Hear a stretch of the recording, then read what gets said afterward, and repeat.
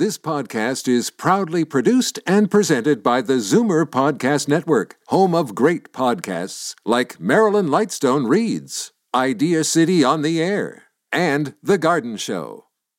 The most memorable interviews and listener calls from the week that was on Fight Back with Libby Znaimer.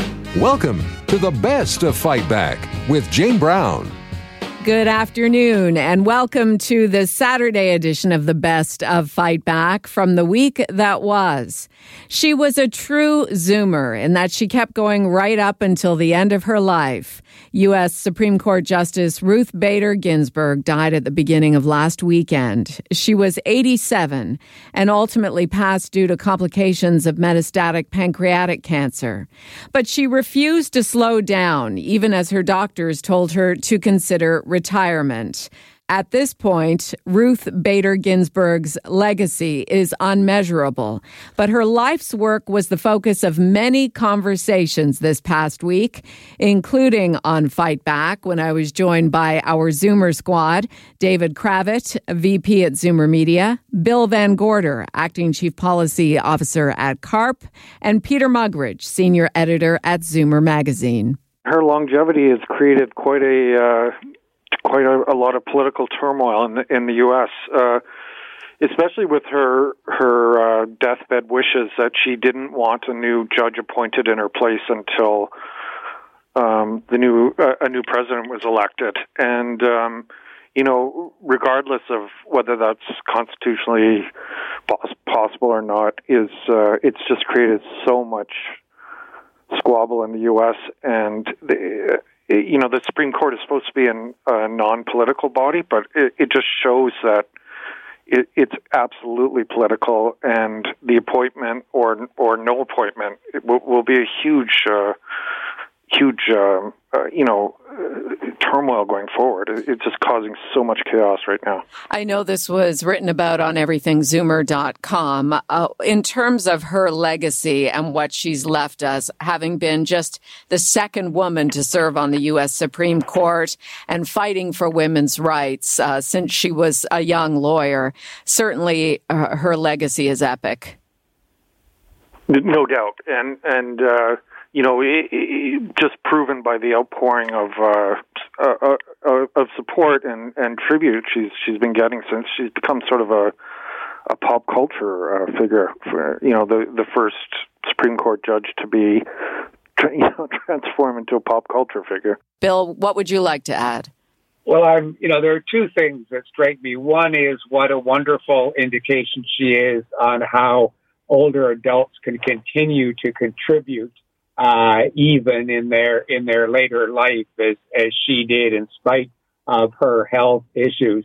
And I guess the sad thing in many ways is that we're now seeming to focus on what's going to happen after in terms of her replacement, and not focusing as much as we should on what she accomplished, her whole involvement in Roe versus Wade and women's right to choose for themselves. It would have been nice if we could remember her possibly more than spending all this time worrying about what's going to happen now. David, what do you think about the fact that she worked right until the end, but yet was advised on many occasions to slow down and retire? Well, that is very Zoomer-like, because there was no diminution of her mental faculties. She had the ability to discharge her function, her job, and she did so. But I also think there's another angle on this that should be said that is maybe a bit of a culture change, that she was very dear friends with Antonin Scalia, a justice on the Supreme Court, who was diametrically opposed to her legal positions. I think maybe the last of that era where maybe you can be collegial, you can be respectful, you can actually have a personal friendship. It wasn't just tolerance of each other. They were actually friends. They went out for dinner together there, and they couldn't have been more opposite. So that the kind of venom and acrimony we're seeing today doesn't. She was of that old school. She actually said very positive things, for example, about Brett Kavanaugh, whose appointment to the court was very acrimonious, and she likes him. So she's an example of being able to hold to a position and be strong in a position and yet be respectful and courteous of people with the opposite position. And I think that's going to be missed as well. Well, isn't that something you would want? Wouldn't that be the best quality of a true judge or justice? For sure. Yeah. Which suggests, by the way, that the court itself may be less political than what it's being made into by the politicians. The justices themselves may be less acrimonious and less, sniping at each other. And there have been examples where the people that were supposed to be conservative didn't necessarily vote that way on an issue. So the court may be more collegial than the politicians give it credit for. Fight Back's Monday Zoomer Squad: David Cravit, VP at Zoomer Media; Bill Van Gorder, Acting Chief Policy Officer at CARP; and Peter Muggeridge, Senior Editor at Zoomer Magazine. You're listening to the best of Fight Back. I'm Jane Brown. As we approach Thanksgiving, it is traditionally the time to think about those less fortunate than ourselves. This year, the message is more important than ever, with a 200% increase in new clients at Toronto's Daily Bread Food Bank. Neil Hetherington is the CEO of the Daily Bread Food Bank. He's joined us at various points throughout the pandemic, and he was back with me as I filled in for Libby Znaimer on Monday. You know, as we approach Thanksgiving, which is historically the time where individuals contribute the most food to the Daily Bread, our shelves are at its lowest point coming out of the summer. And so we looked at the problem ahead, which was, how are we going to do a mass Thanksgiving food sort? You know, typically, Jane, we'll have 500 people come in for the weekend and do a wonderful event of giving back to the community. Well, obviously, we can't do that with the restrictions that we have and with safety concerns. So this year, we have announced two initiatives. The first is in partnership with Purolator, where 12,000 Torontonians received over this past weekend a red bag on their doorstep, and volunteers distributed those bags throughout the city in 6 areas. And we're asking people to put food in there that they would like to serve to their families. And next week, the Purolator team will go out and pick up that food. Oh, that's such a great idea. You know, it makes great sense to capture their logistics and handling capacity, and it allows individuals to be at home, to be safe. Of course, if you didn't get a red bag, you can always drop off food at any fire hall or grocery store. And then we came to the problem of, well, this Thanksgiving, what are we going to do? There's always families that want to come out and support the Daily Bread at that time. So what we're going to do instead on October the 10th is have a drive-through food donation opportunity. So we're going to ask for well-known Torontonians to come and to volunteer their time, and for everyone in the city to drive through the parking lot here at 191 New Toronto Street, and in a contactless way, we'll remove the donated food, and then we'll sort that in the warehouse over the coming weeks. So it's just a way for people to take their kids out, to have a drive together, and to be able to know that they're doing good this Thanksgiving. Neil, what is the most effective way we can help? And we know that Zoomer Radio listeners have really come through in the past. They have. So I would say 3 things. So first is the advocacy side of things. On our website, we lay out clear positions for different levels of government, and I'm hopeful that when you make decisions at the ballot box, when you make decisions to write a councillor or a member of provincial or federal parliament, that you'll consider writing and supporting recommendations that we've laid out. The second thing would be donations of funds. If you choose to and have the capacity to make a donation, we will make sure that it is used in the acquisition and transportation of food, and we will get it out quickly. The third would be a donation of food. And so when you donate food to us, it's sorted and moved out quickly. Now, if you don't make a monetary donation, we can purchase more food than you're able to purchase, at the grocery store.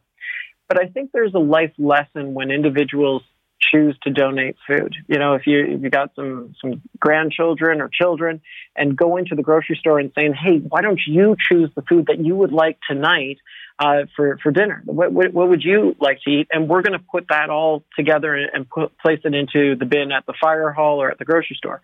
I think there's an incredible life lesson that can be shared about social justice and what it means to make sure that everybody is able to live with dignity in the city. So those three things: donating food, donating funds, and advocating for systemic change. Neil Hetherington, CEO of the Daily Bread Food Bank. For more information, go to dailybread.ca. You're listening to the Best of Fight Back. I'm Jane Brown. Well, not only are COVID-19 cases on the increase, the long lineups for COVID-19 testing have become a concern. On Tuesday, Fight Back strategy panel joined Libby Znaimer on a day when there were 478 new cases of the virus in Ontario, the biggest one-day tally since the beginning of May. What's to be done to confront the challenges around testing for COVID-19? Weighing in, Charles Bird, Managing Principal of Earnscliffe Strategy Group in Toronto, John Capobianco, Senior Vice President and Senior Partner at Fleischman Hillard High Road, and Karen Stintz, CEO of Variety Village. We need two kinds of testing. We need a screening test, and then we need a diagnostic test. And, right now, people are lining up for a diagnostic test, and it's creating huge backlogs in our testing and making it very difficult to actually identify who has tested positive for COVID because we're processing so many tests that people are actually using for screening purposes. The waiting takes a long time. It takes a long time to process the test. And although it was necessary for the schools to be comfortable to have the children come back, really a screening test, and we need something that is easier and more convenient to do either at home or at different locations to help people get on with their lives. Because now that things are opening up and businesses are being confronted with people who test positive with COVID, and then what does that mean for their business? And then schools are worried about cases spreading through, and then they're being extra cautious around what kids can come back to class for those who've opted for in-person learning. It's crushing the system. And at the same time, our cases are going up. So there's things that people are doing. Like we know as well that there are certain activities that are more prone to create the spread of COVID than others, and yet we don't really have a good way of helping people manage through all kinds of cases. So we don't have a good way of helping the schools manage a screening process. We don't have a good way of communicating to kids like you can't just go party. And then the kids are lining up to get COVID tests so that they can show that they're negative so they can go party. Which it's actually rational, right? Well, it's like I was musing, John Capobianco, that, what constitutes a wild party has certainly changed in the last few weeks. Absolutely. But It certainly has, Libby. And I think that we need to sort of, ensure that safety measures are put in place. And obviously we're going to be hearing from the Premier shortly with respect to what his thoughts are on ensuring that we're clamping down on this. I think the move that he made last week, which was to shorten and reduce the numbers of people that are outdoors and indoors, was smart. I thought that was really good. I thought he's always been very keen on ensuring that anything that happens by way of spikes, he'll be listening to health officials, and he's doing that. I'm glad to see that more and more people are taking the tests, hence the lineups. I think that's always a positive thing. But I do think that there's an infrastructure issue where, not only the labs that are producing the results from the tests, but the mechanisms of tests have to continually be evolving. Charles, there are all kinds of people touting new tests, antibody tests, other kinds of tests, but, there isn't one that I think passes the threshold of enough accuracy. No, you put your finger right on it, Libby. When you're tested matters. How early on after contracting COVID that you're tested matters a lot. There are false negatives. There were false positives. Not very many false positives, but a lot of false negatives. But a lot of false negatives, and that's the bigger problem, because people are given the sense that they're fine and that they can go on with business as usual. Testing remains a huge problem, and one that I know the government is desperate to solve. It's going to be very interesting to hear what the Premier has to say, because my own sense of it is that he really needs to use the bully pulpit of the Premier to emphasize with people that they have got to smarten up in terms of their personal conduct, and that is, not to single out young people, but it's especially true of young people, because the majority of cases that are coming forward now are folks under the age of 40, and they're putting their parents at risk, they're putting their grandparents at risk. My wife was at Costco this morning, and she reports that there were lineups for toilet paper and for paper towels and for disinfectant. And so it's beginning to feel a little bit like March again, where it really feels like people are on edge. Charles Bird, Managing Principal of Earnscliffe Strategy Group in Toronto. John Capobianco, Senior Vice President, Senior Partner at Fleischman Hillard High Road. And Karen Stintz, CEO of Variety Village, Fight Back's Tuesday Strategy Panel. I'm Jane Brown, and this is the best of Fight Back on Zoomer Radio. So what should you do if someone you've spent time with in person, even distanced and with a mask, comes down with COVID-19?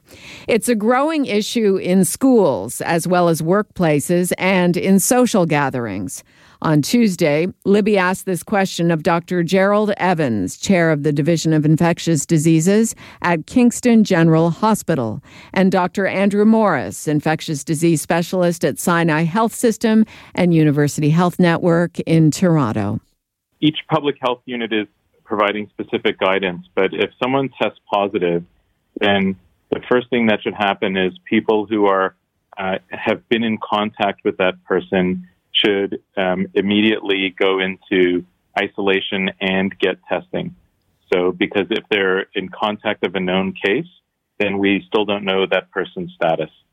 Okay, so then the question is, what is contact? If they were spaced at least 6 feet apart and wearing masks, is that contact? Again, public health has different guidance regionally, but in general, if you have any kind of prolonged, certainly more than about 15 minutes exposure to someone, masked or unmasked, to be honest with you, in close proximity, then that would be a contact. But on top of that, because we know that exposures can occur, over a prolonged period of time, regardless of the distance, if you're in, for example, a poorly ventilated workplace or classroom, then again, those would be reasons. So, for example, current guidance is that if a child or a teacher tests positive, then that class also needs to get tested and be considered as being contacts. We'll move to Dr. Evans. Then do all their parents have to be tested as well? Yeah, it's a great question, and the answer is no, actually. I would point out Dr. Morris is saying some very important points here, which I think are needed to be emphasized, which is that we are really looking at a somewhat decentralized response here in Ontario. Public health units, as he said, are oftentimes setting out their own procedures and policies, and it's not, consistent necessarily across the entire province. But around the issue of business exposures and things, it really depends on where you are. And the example I would use is I run infection prevention control at a hospital. We have patients that would have COVID-19, and we're going to have people who are in contact. But with the measures we've put in place in a hospital environment with masking universally and all the other appropriate measures, in fact, even coming in contact with someone who is COVID-19, although I agree that you need to be tested, the likelihood that you actually are going to get transmission is low. And that depends then on a business where maybe universal masking isn't the rule or something, in which case he got it right on. It's 15 minutes of exposure.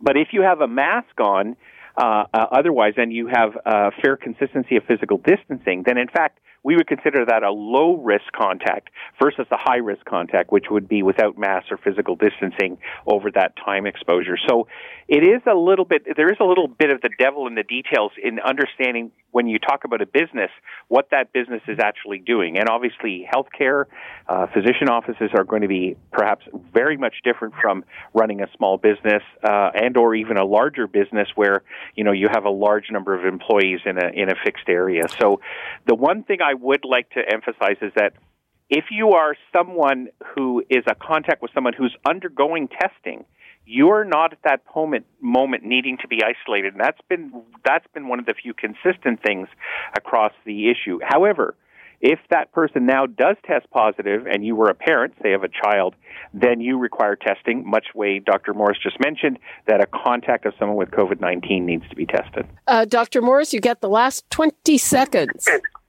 Almost all really non-essential congregate settings should be reduced as much as possible. So I'd be getting rid of the religious gatherings, the indoor dining, etc., and really bring it back to the bare bones, because I think what we're seeing is our testing system can't handle this, and our public health contact tracing is increasingly challenged. And if we can't identify accurately contacts of new cases, this will continue to grow endlessly. Dr. Andrew Morris, infectious disease specialist at Sinai Health System and University Health Network in Toronto, and Dr. Gerald Evans, chair of the Division of Infectious Diseases at Kingston General Hospital. I'm Jane Brown, and this is Zoomer Radio's Best of Fight Back. Fight Back with Libby Znaimer brings you comprehensive coverage of the news stories that interest you and your reaction to them on the phones. We've gone through the audio. Here are some of the best calls of the past week. Jerry in Toronto called about the federal old age pension. I'm hoping that Prime Minister Trudeau keeps his election promise of increasing the old age pension by 10% for seniors over 75. For couples, it's okay, but for single seniors over 75, we have a really hard time. Like over 100% of the pension pays just the maintenance fee, and then the property tax has to come out of our savings. It's really hard to get by. Ron in Toronto phoned with a question about reducing gatherings right across the province. Why are they making these changes in terms of number of people that can attend in social gatherings? Why are they making them province-wide when, you go to Cochrane, Ontario, or Hurston, you're lucky if you have 5 COVID cases for the whole year. And now, Fight Back's Knockout Call of the Week. There were a lot of great calls this week, but the winner of the Fight Back Knockout Call of the Week comes from Dennis in Brampton, who phoned to remind us of the devastating long-term effects of COVID-19. One of the things that's being overlooked when we discuss number of cases, people talk about deaths in relation to cases, but there is a lot of evidence and instances out there now where the effects of the COVID disease are lasting much longer than anyone had thought, and they're actually being referred to as long haulers who are having negative impact of COVID 6 months to a year after they've had the disease. So people are continuing to treat this as just or some are continuing to look at it as normal flu. It is not. That does it for today's Best of Fight Back on Zoomer Radio. If you'd like to qualify for the Fight Back Knockout Call of the Week, phone us from noon to 1 weekdays. Or if you have a comment, email us at fightback@zoomer.ca. Follow us on Twitter at FightbackLibby and have your say anytime on our Fight Back voicemail at 416-367-9636. 416-367-9636. I'm Jane Brown. Join me again at the same time tomorrow when we'll round up the rest of the Best of Fight Back. The Best of Fight Back is produced by Jane Brown, Justin Eacock, and Zeev Hadi, with technical production by Kelly Robotham. Executive producer, Moses Znaimer. You're listening to an exclusive podcast of Fight Back on Zoomer Radio. Heard weekdays from noon to 1. You're listening to an exclusive podcast of Fight Back on Zoomer Radio. Heard weekdays from noon to 1. This podcast is proudly produced and presented by the Zoomer Podcast Network, home of great podcasts like Marilyn Lightstone Reads, Idea City on the Air, and The Garden Show.